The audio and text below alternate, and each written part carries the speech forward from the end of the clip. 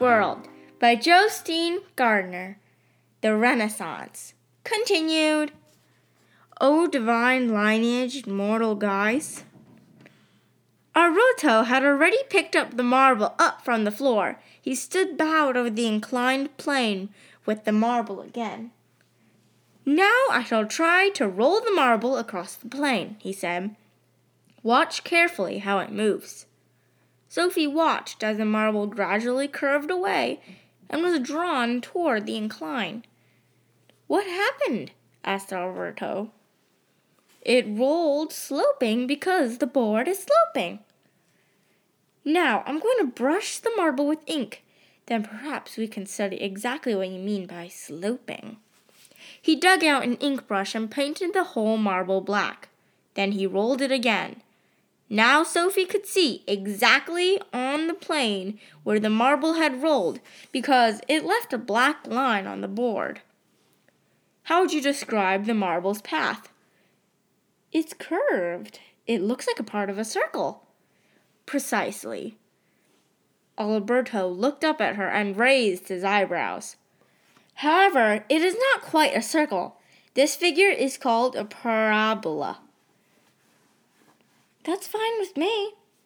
But why did the marble travel in precisely that way? Sophie thought deeply. Then she said, because the board was sloping, the marble was drawn toward the floor by the force of gravity. Yes. This is nothing less than a sensation. Here I go, dragging a girl who's not yet 15 up to my attic, and she realizes exactly the same thing Galileo did after one single experiment. He clapped his hands. For a moment, Sophie was afraid he had gone mad.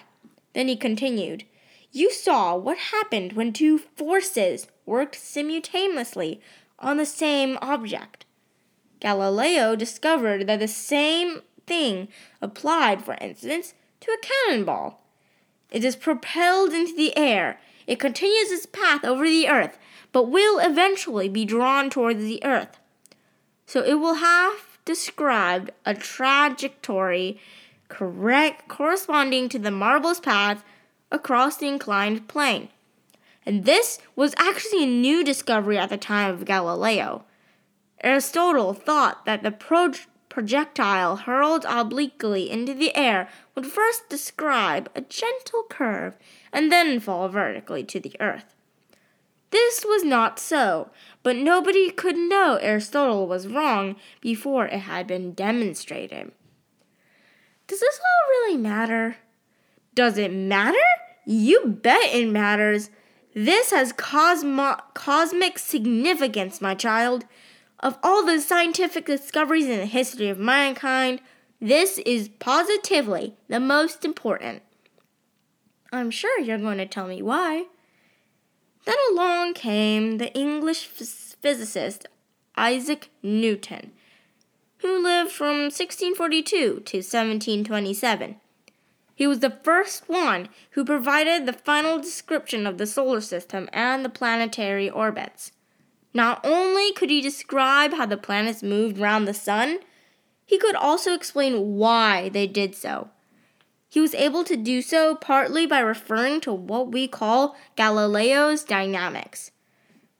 Are the planets marbles on an inclined plane, then? Something like that, yes. But wait a bit, Sophie. Do I have a choice? Kepler had already pointed out that there had to be a force that caused the heavenly bodies to attract each other. There had to be, for example, a solar force which held the planets fast in their orbits. Such a force would moreover explain why the planets moved more slowly in their orbit the farther away from the sun they traveled. Kepler also believed that the ebb and flow of the tides, the rise and fall in sea level, must be the result of a lunar force. And that's true. Yes, it's true.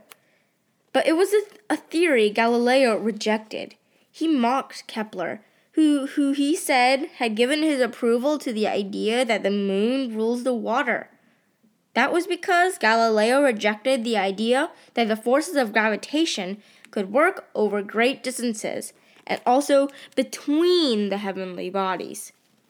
He was wrong there. Yes, on that particular point he was wrong. And that was funny, really, because he had a very preoccupied with the Earth's gravity and falling bodies. He had even indicated how increased force can control the movement of a body. But you were talking about Newton.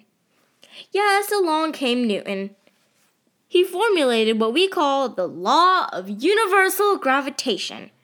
This law states that every object attracts every other object with a force that increases in proportion to the size of the objects and decreases in proportion to the distance between the objects. I think I understand. For example, there's a greater attraction between two elephants than there is between two mice. And there is a greater attraction between elephants in the same zoo than there is between an Indian elephant in India and an African elephant in Africa. Then you have understood it. And now comes the central point.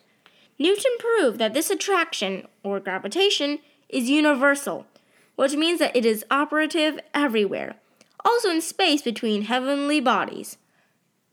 He is said to have gotten this idea while he was sitting under an apple tree. When he saw an apple fall from the tree, he had to ask himself if the moon was drawn to Earth with the same force. And if this was the reason why the moon continued to orbit the Earth for all eternity.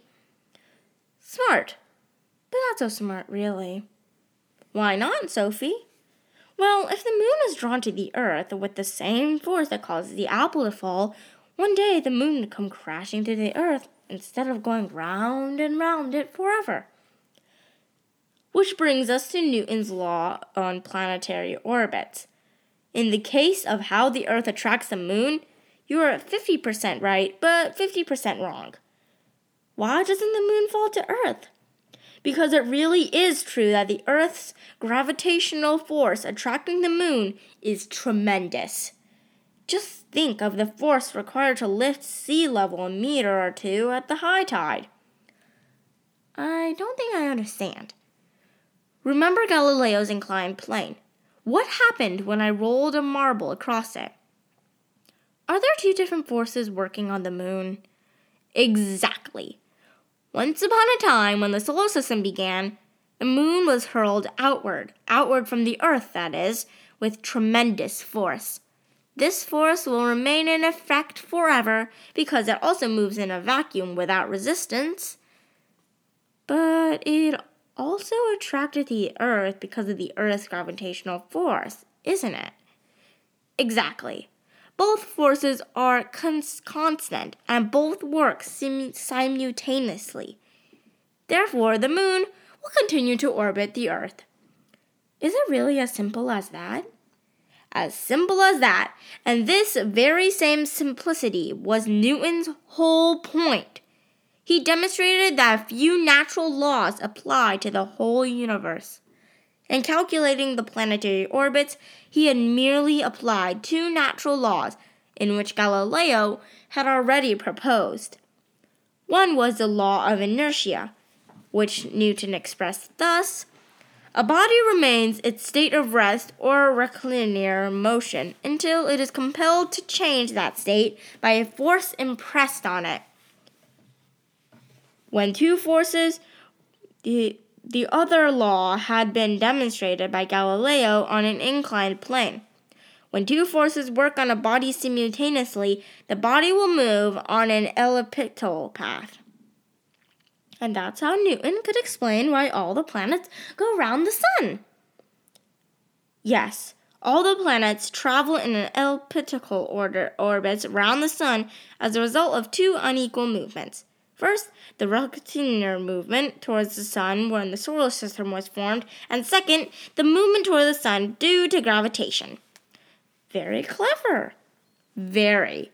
Newton demonstrated that the same laws of moving bodies apply everywhere in the entire universe. He thus did away with a medieval belief that there is only one set of laws for heaven and another here on earth.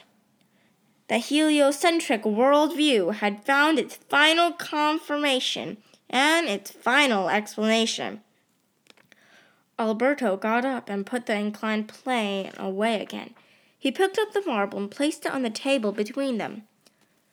Sophie thought it was amazing how much they had gotten out of a bit of slanting wood and a marble.